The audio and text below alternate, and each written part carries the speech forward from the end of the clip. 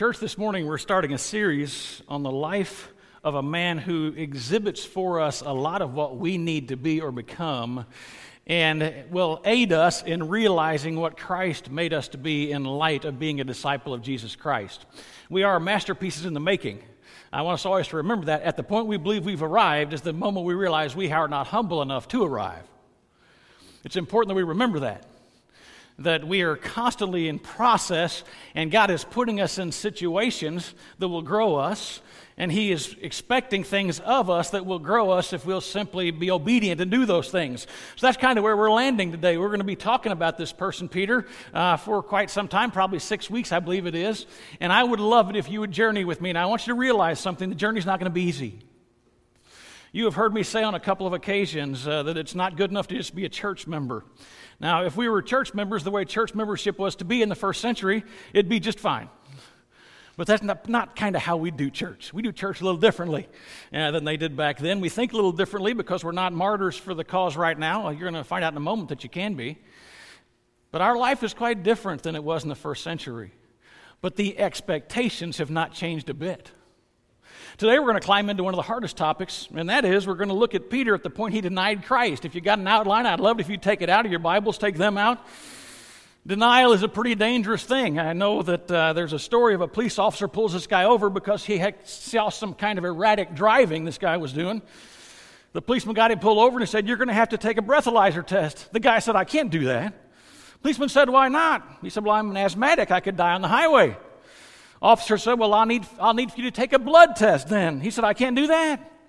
Police officer said, "Why can't you do that?" "I'm a hemophiliac. I could bleed to death." The officer then said, "You're going to have to walk this straight line." The guy said, "I can't do that." Police officer said, "Why can't you walk a straight line?" He said, "Because I'm drunk." Listen, that's a dumb story that means nothing to this sermon, but I wanted to tell it so desperately. Denial is a desperate thing, especially if you're denying the person that has the authority to do with you as he chooses. I want you to keep that in mind as we move forward. And we're going to do this swan dive into the ditch of denial, and I hope you'll go swimming with me a little bit because it's vitally important. There are some promises and there are some outcomes if we choose to deny Christ. Now, let me make sure you understand something. Denial is, listen closely, I want to make sure I say this very understandably. Denial is the home run of hypocrisy. It is the home run of hypocrisy. When we deny Jesus, we score for the opposing team. When we deny Jesus with other people, Satan's high-fiving the demons around him. Because our primary responsibility is to make the name of Jesus known. And when we degrade the name of Jesus because we won't speak that name, the world says this Jesus cannot be a reality because these people say that He changed their lives. They'll never be the same because of this Jesus. He has brought them peace, eternal understanding, and a peace that could come in no other fashion. That is, I'm at peace with myself, knowing I'll be with God someday. At the point that we deny Christ, we disown the one who died so that we could live. It's like you were in battle, and the brother took the bullet for you, and he comes to see you in some unimaginable way, and you say, "I never met that guy." That's what it's like to deny Christ. Now, if you're really bummed right now, I want you to realize that one of the people that was closest to Jesus while He was on planet Earth, the Apostle Peter, denied Christ. I mean, Peter was one of Jesus' best friends. Peter was the guy that when the soldiers came to take Jesus to be crucified, he grabbed a sword and wanted to fight for him. Jesus had 12, but he had 3. Peter was one of those closest brothers to him, Peter, James, and John. Jesus gave them a lot more attention than the rest. I mean, this was a guy that Jesus had done a lot for. And yet in a 2-hour period, he denied Jesus 3 times. Before we get into the passage, let me just give you the context. It's hours before the event. Hours before this event, Jesus had told His disciples that one of them would deny Him. And Peter, being the boisterous guy he was, a lot of people believe that Peter was older than Jesus and was the oldest of the group of 13, which included Jesus. And so Peter was always trying to bail Jesus out. Isn't that funny? He's trying to bail out the Son of God. But we find over and over and over again, he jumps into the middle of it all. Jesus told him that there would be someone who would obviously turn his back on him. And Peter immediately says at this dinner, even if all fall away on account of you, I never will. And Jesus told him the truth. I tell you the truth, this very night, before the rooster crows, you will disown me 3 times. And Peter pushes back. This guy just can't keep his mouth shut. Have you ever met a person like this? No matter who's talking to him, they've always got to push back. And I've noticed the people who push back often fall away. Have you ever noticed that? They're big talkers, but not big doers. And here's what he says. Even if I have to die with you, I will never disown you. Jesus has been taken by the Roman soldiers. He's been beaten. They're in a public place. Peter's at the campfire. This takes place between 1 o'clock and 3 o'clock in the morning.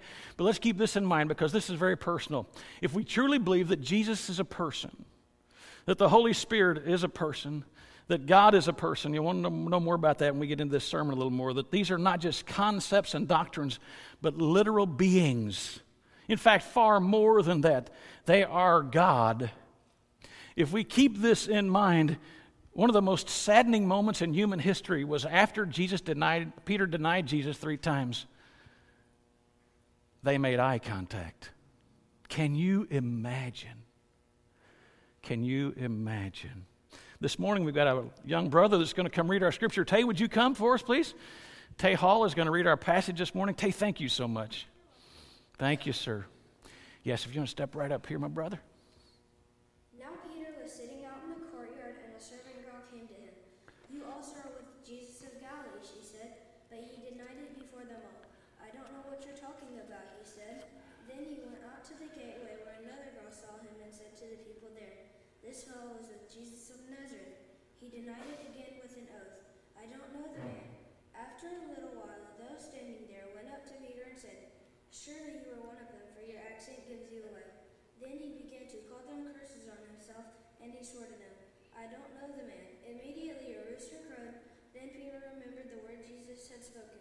Before the rooster crows, you will disown me 3 times. And he went outside and wept bitterly. Was that great or what? Let's thank Tay. Thank you, brother.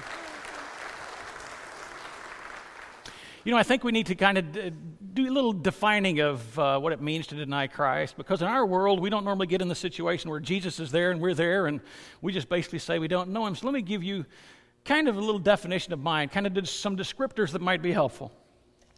When a conversation opens the door for us to say whose we are, and we are overcome by waves of awkwardness and embarrassment, so we remain silent, we've denied Jesus. When world religions come up in conversation and we remain silent or bail on what is true, that Jesus is the only way to God, we've denied Jesus. When the opportunity arises to speak the name of Jesus or tell his story and we change the subject or divert attention from Jesus for reputation's sake, we've denied Christ. When someone asks us what we believe or if we're a Christian and we don't proudly tell them that Jesus saved us, we've denied Christ. Bottom line, anytime God creates a scenario through which we can tell the Jesus story or speak his name and we remain silent, fudge on who he is and what he's done for us, or straight up say we're not Christ followers, we've denied Christ. And let me make something perfectly clear so there's no confusion here. I've noted that I struggle with this personally, so I'll be very vulnerable with you and say that I will sometimes fudge, and rather than speak the name of Jesus, speak of my church or my religion or the things I do, but never speak the name of Jesus. My brothers and sisters, there's only one name and one word through which people can be saved, and that name is Jesus. We must speak of Jesus. As we climb into this passage a little bit, I want you to realize, first of all, that if you've been with Jesus, people know it. Take note of what happened to Peter. Now, Peter was sitting out in the courtyard, and a servant girl, the lowest of the low, came to him, and she said, you also were with Jesus of Galilee. So, he's nailed already, right? So he changes locations. We'll talk about it in just a minute. And another girl saw him and said to the people there, this fellow was with Jesus of Nazareth. Keep in mind that if you've been with Jesus, normally people know it. Now, it may not be that you've ever spoken his name, but maybe at work or at school or college or where you play golf with the guys or you fish with some guys or you go shopping with some people. If you've ever mentioned church or a Sunday event you can't attend because you've got something going on at church, or anything that you've mentioned that leads them to understand that you are probably a Christian, they're waiting every time a kind of conversation that I described a few moments ago comes up to see how you respond. And as hard as it may be, our response will determine one of two things for them. It'll either determine which category that we fall in, of two categories. We fall into the category of hypocrite or Christ follower. Listen, you are either in those moments exposing them to Jesus or you're exposing yourself as a hypocrite. There is no middle ground. Because once you've established that you're a person of Christ, people are watching. People are watching. The second thing I want you to realize is this. Denial comes in two forms. What we find here is Peter was verbal in his denial. He said, I don't know what you're talking about. He is just blatantly out there. I don't know what you're talking about. You say that I know. I don't know what you're talking about is what he tells this girl. He's basically claiming ignorance. So we do this when we insinuate or say things like, there are probably lots of ways to God. Or a good God wouldn't send people to hell. You see what we're diverting attention from the reality of who Jesus is. Or you might say, I'm not like those fanatics who talk about Jesus in church and all that stuff. I'm not one of those guys. You see, we can verbally state that we are in denial. Or he also said in the other setting, I don't know the man. He straight up just said, I do not know Jesus.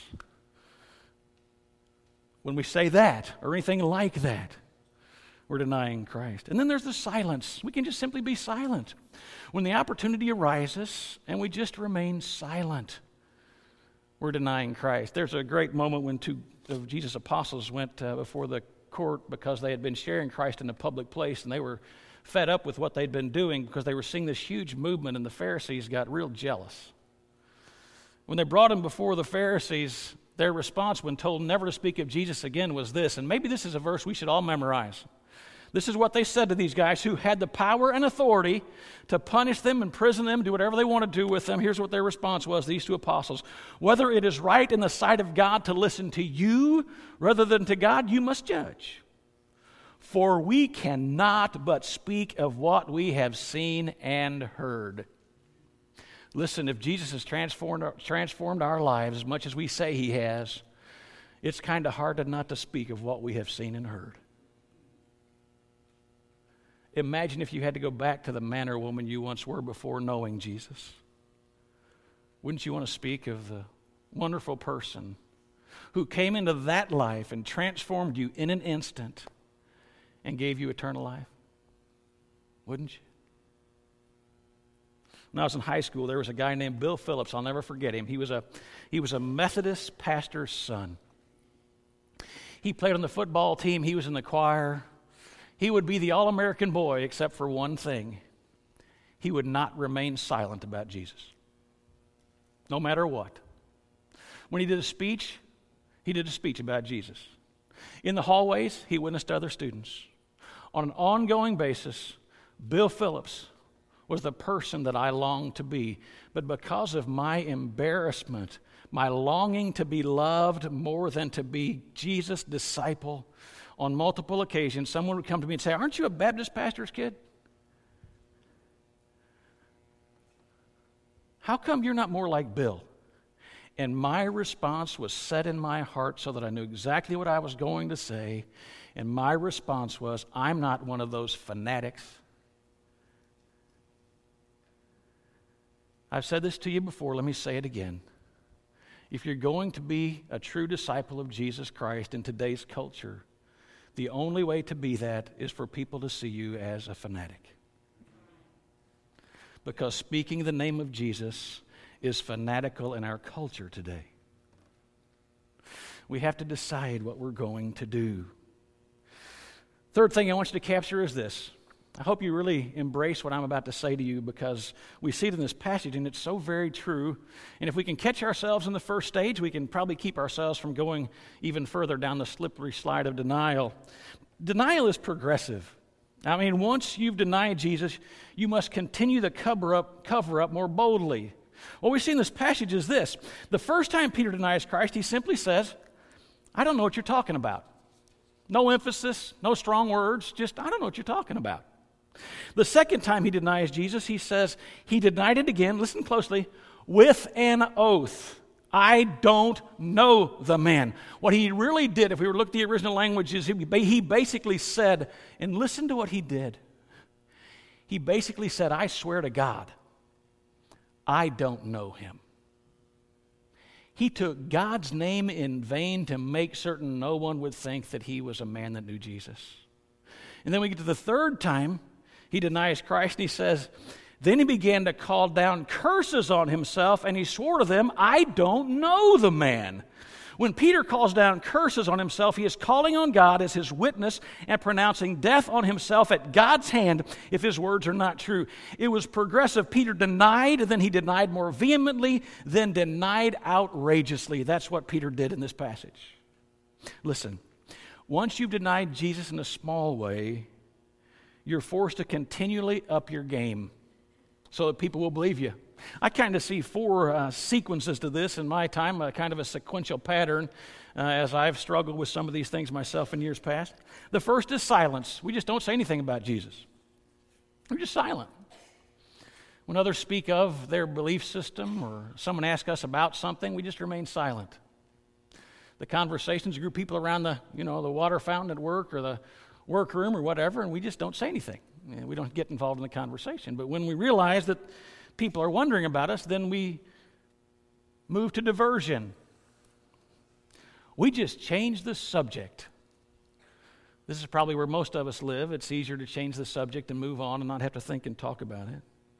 But then the third stage seems to often be objection. Basically, we say that we object of Christians who speak of Jesus. That, as I mentioned earlier, I'm not one of those fanatics. I'm not one of those guys. No, don't think I'm like that. I don't want you to think I'd ever be that guy. So we object to the person. Listen close to what we do. We object of the person who is doing what Jesus called us to do.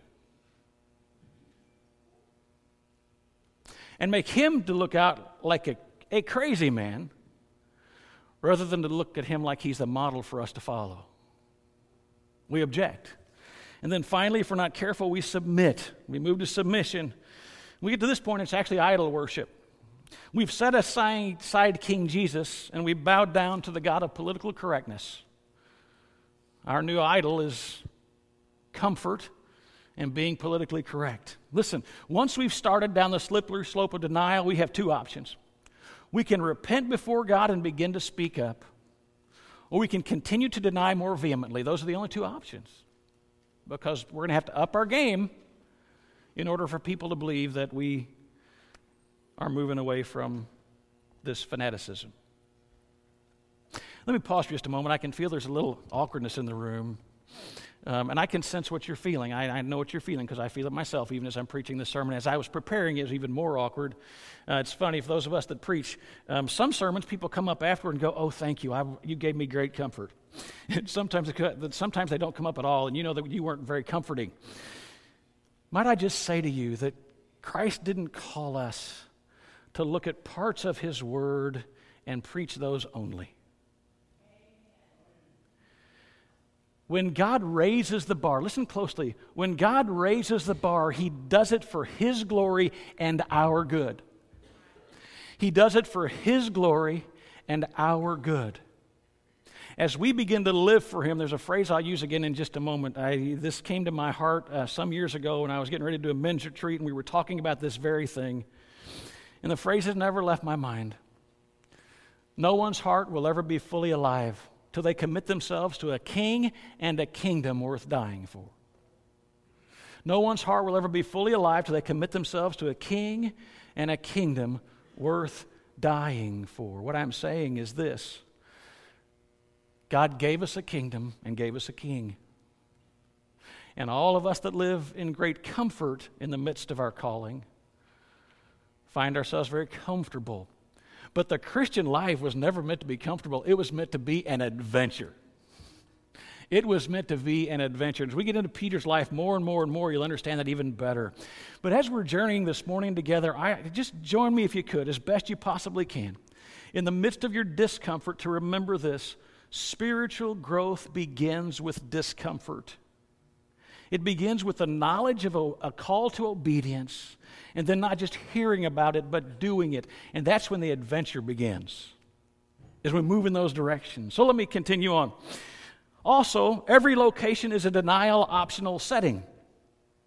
So we find Peter, he's here in verse 69, he was sitting in the courtyard. Now, once he was found out and exposed, verse 71 tells us that he went out to the gateway. He was trying to escape this perception of him being a follower of Jesus. He was trying to move around and get away is what he was trying to do. Do you know why you can't escape a denial optional setting no matter where you are? Because wherever you go, you are. Wherever you go, you are.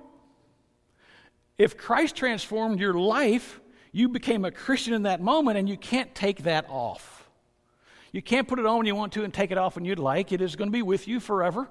Even when you're in heaven, you are a Christ follower, so it's going to be with you no matter what. So if you're a WKU fan, a UK fan, or a U of L fan, you are that no matter where you are, right? You can't take that off. That's the way you're made. At least in Kentucky, it certainly is. So if you're a UK fan in a room full of WKU fans talking basketball, you have a denial option, right? Speak of UK or remain silent about UK.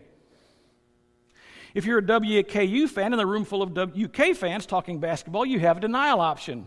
Speak of WKU or remain silent about WKU because you're a WKU fan no matter where you are. And if you're a U of L fan like me in a room full of WKU and UK fans talking basketball, well, you may just want to change the subject. That may be your best option. All you U of L fans, you can email ed.gent at... Sadly, we're much more apt to speak of our ball team than we are Jesus. We're much more apt to fight for and speak out about our ball team than we are our Jesus. That might tell us something. That might tell us something. I want you to realize this: denial has consequences. Has serious consequences. Denial is a devastating business. Here's what Jesus said before sending his apostles off to serve him. So everyone who acknowledges me before men, I will also acknowledge before my Father who is in heaven. But whoever denies me before men, I will also deny before my Father is in heaven. Then he went on to say this to them: whoever finds his life will lose it, but whoever loses his life for my sake will find it. So there's a warning and there's a promise. The warning is this: if you don't confess me as your Lord on earth, then I will not intercede for you when you stand before God at judgment. Charles Spurgeon said it this way: what Christ is to you on earth, that you will be to Christ in heaven. And he went on to say, it was so important, he said, I shall repeat the truth. Whatever Jesus Christ is to you on earth, you will be to him in the day of judgment. If he be dear and precious to you, you will be precious and dear to him. If you thought everything of him, he will think everything of you. Now, we shouldn't be surprised. In Romans 10:9, we see one of the expectations in order to become a follower of Jesus Christ. And Paul wrote in Romans, if you confess with your mouth that Jesus is Lord, you will be saved. If you confess with your mouth that Jesus is Lord, you will be saved. Now, I want to throw a real pause button on here, and if I've lost you, come back to me right now. Some of y'all are thinking, is Pastor Rick telling me right now that if I've denied Jesus, that I'm not a follower, I'm not a Christian, that I'll not make it into heaven? I am not saying that. I am not saying that. If you truly received Jesus Christ as your personal Savior, I am not suggesting you're going to hell for denying Christ. I would say this to you, that what comes out of our mouths is birthed in our hearts. If you consistently deny Jesus Christ and you have no conviction for it, then you need to be asking an important question: was I truly saved? I could not deny my father, my earthly father, in front of him again and again and again and again without sensing some level of conviction for that, because he means so much to me. Be very, very, very careful about your eternal salvation. A great marker is what you feel about your Jesus and how you'll speak of him. Because if he transformed your life, as these apostles said, I can't help but speak of him because of what he's done for me. But there's a promise. I love the promise. So there's a warning, and here's the promise. Whoever finds his life will lose it, but whoever loses his life for my sake will find it. Let me hear that again. Let me say that again. Whoever loses his life for my sake will find it.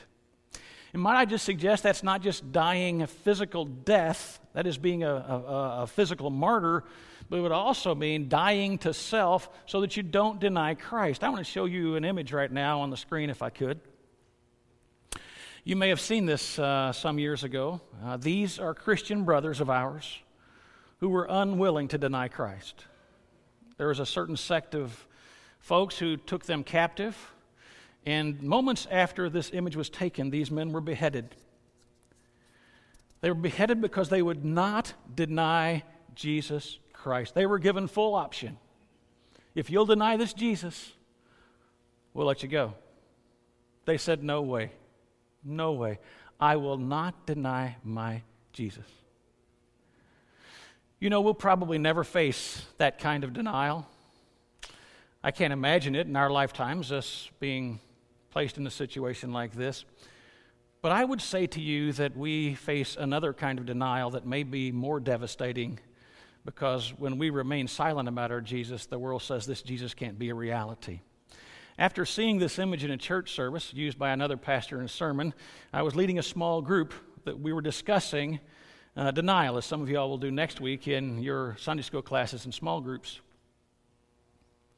During our meeting, as we looked at this and started discussing the martyrdom of so many people around the world, them losing their lives because they would not deny Jesus, I will never forget what one of the men in that room said in that small group setting. He said that in other countries, these people fear the lifted sword, but we fear the lifted eyebrow.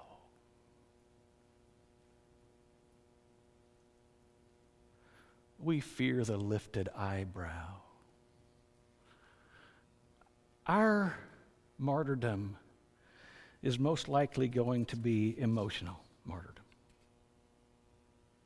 It's going to be verbal martyrdom. It's going to be the person who's kind of set aside by the crowd when they head off to go get some drinks after work. It'll be the guy who others don't always invite to lunch because he's just one of those strange Christian guys. It's going to be the guy who sometimes his buddies will joke with him if they've known him a long time and love him no matter what. They're going to joke with him about his faith. And our martyrdom will probably be emotional martyrdom. But it is martyrdom nonetheless. I like the promise more than the warning. I will give you life. Not just life, abundant life on earth, but eternal life in heaven. And your rewards will be great. In a few weeks, we're going to talk about the rewards that are offered us as we serve Christ.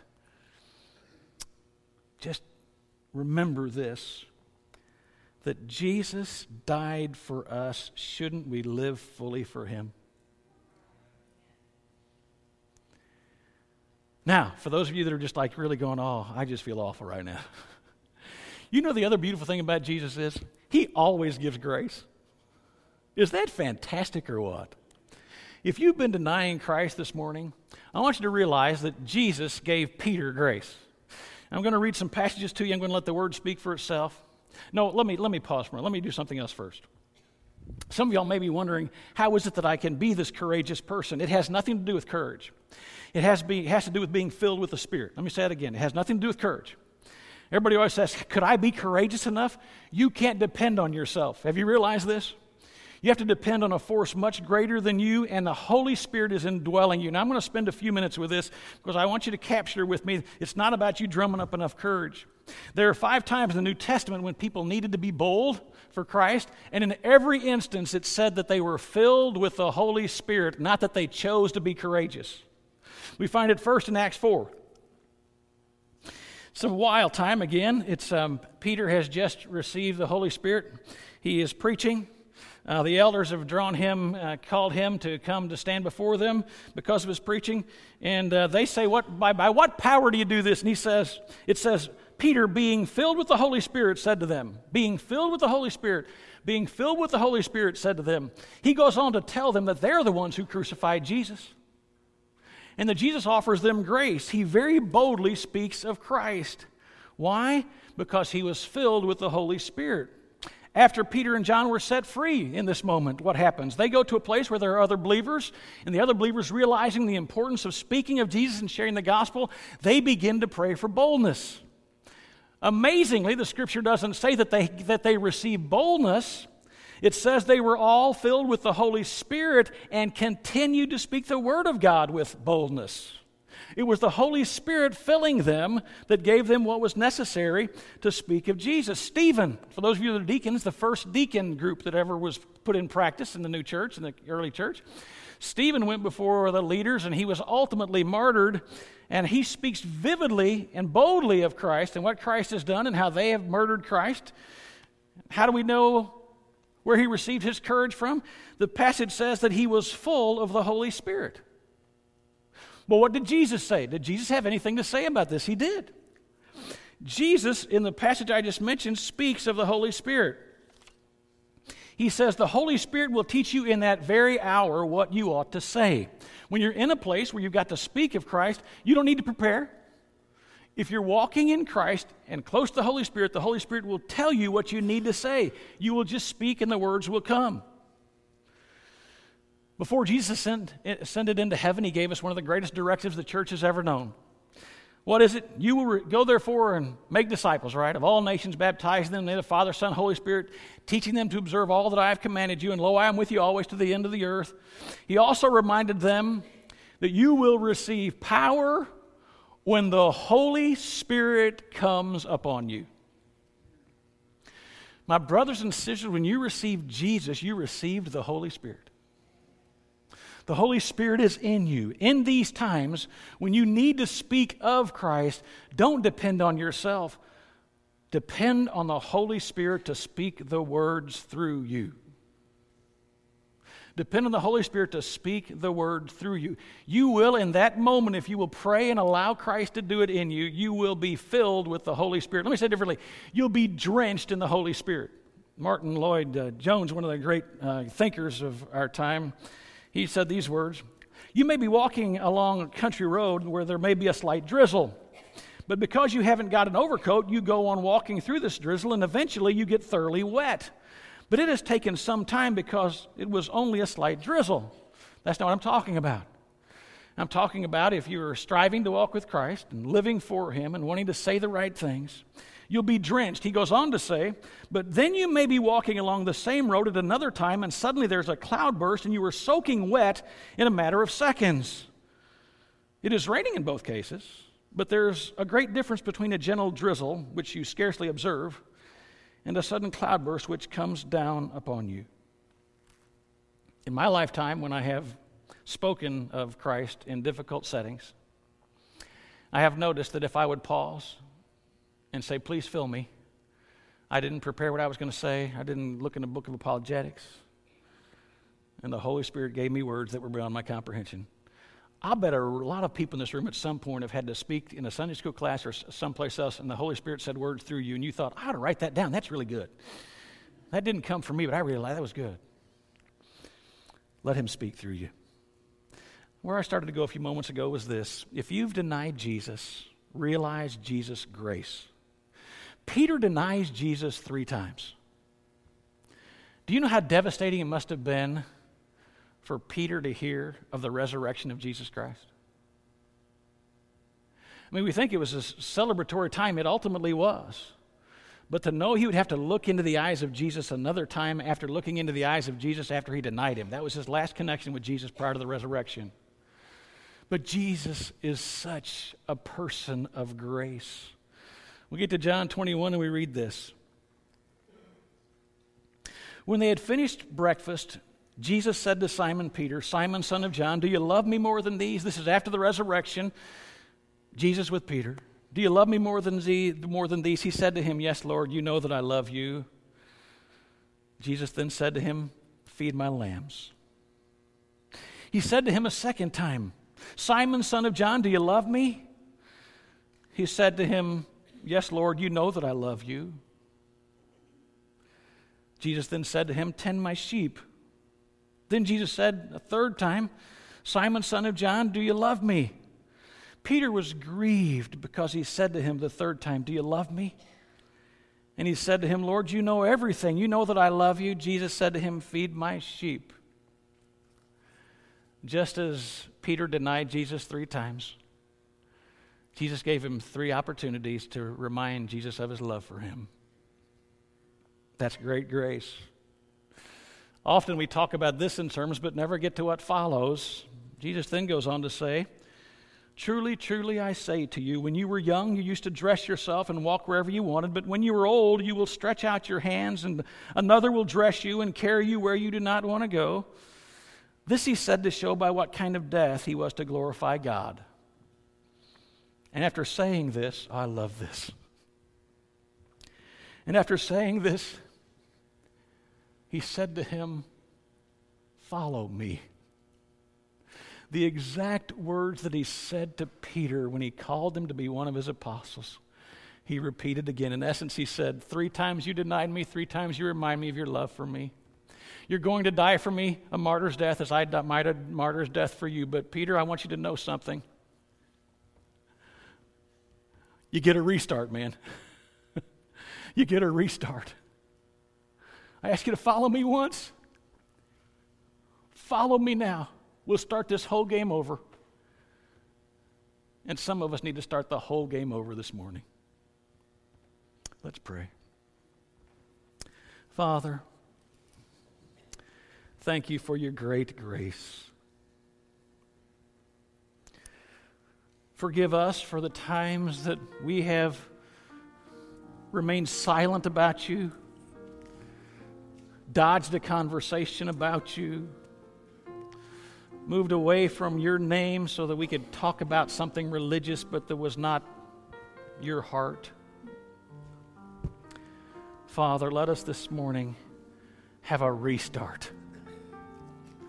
For those who deserve it, and you know who they are, I pray that they'll accept your great gift of restart. For some of you in this room, you've heard us talking about this, and you thought, man, what a life. I'm not a Christian, but it sounds to me like this Jesus got something going on. He does. Eternity he's got going on. And he loves you more than you could ever know. While his calling is a high calling, his eternity is the highest of all opportunities, and that is to be with him in heaven forever. If you've never received Christ as your personal Savior, this morning you have that opportunity. You simply have to, first of all, believe that Jesus is the Son of God. If you believe that, hang with me to the next question. Do you believe that Jesus died on the cross and resurrected from the dead? If your answer to that question is yes, then you're almost to the place of being willing to ask him into your life and become a Christian.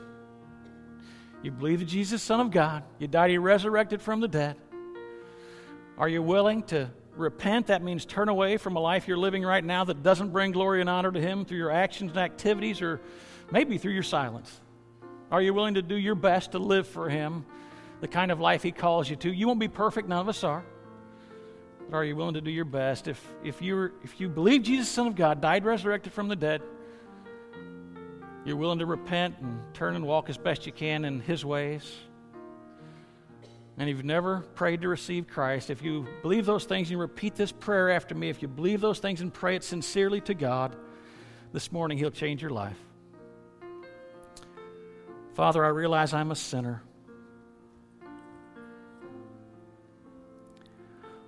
and I know only you can forgive my sins. I believe that Jesus is your Son. I believe He died on a cross and resurrected from the dead for me. I will do my best to live for Him from this point on. Please forgive my sins. Thank you for accepting me into your family. Amen. If you leave your heads bowed and your eyes closed just a moment, if you pray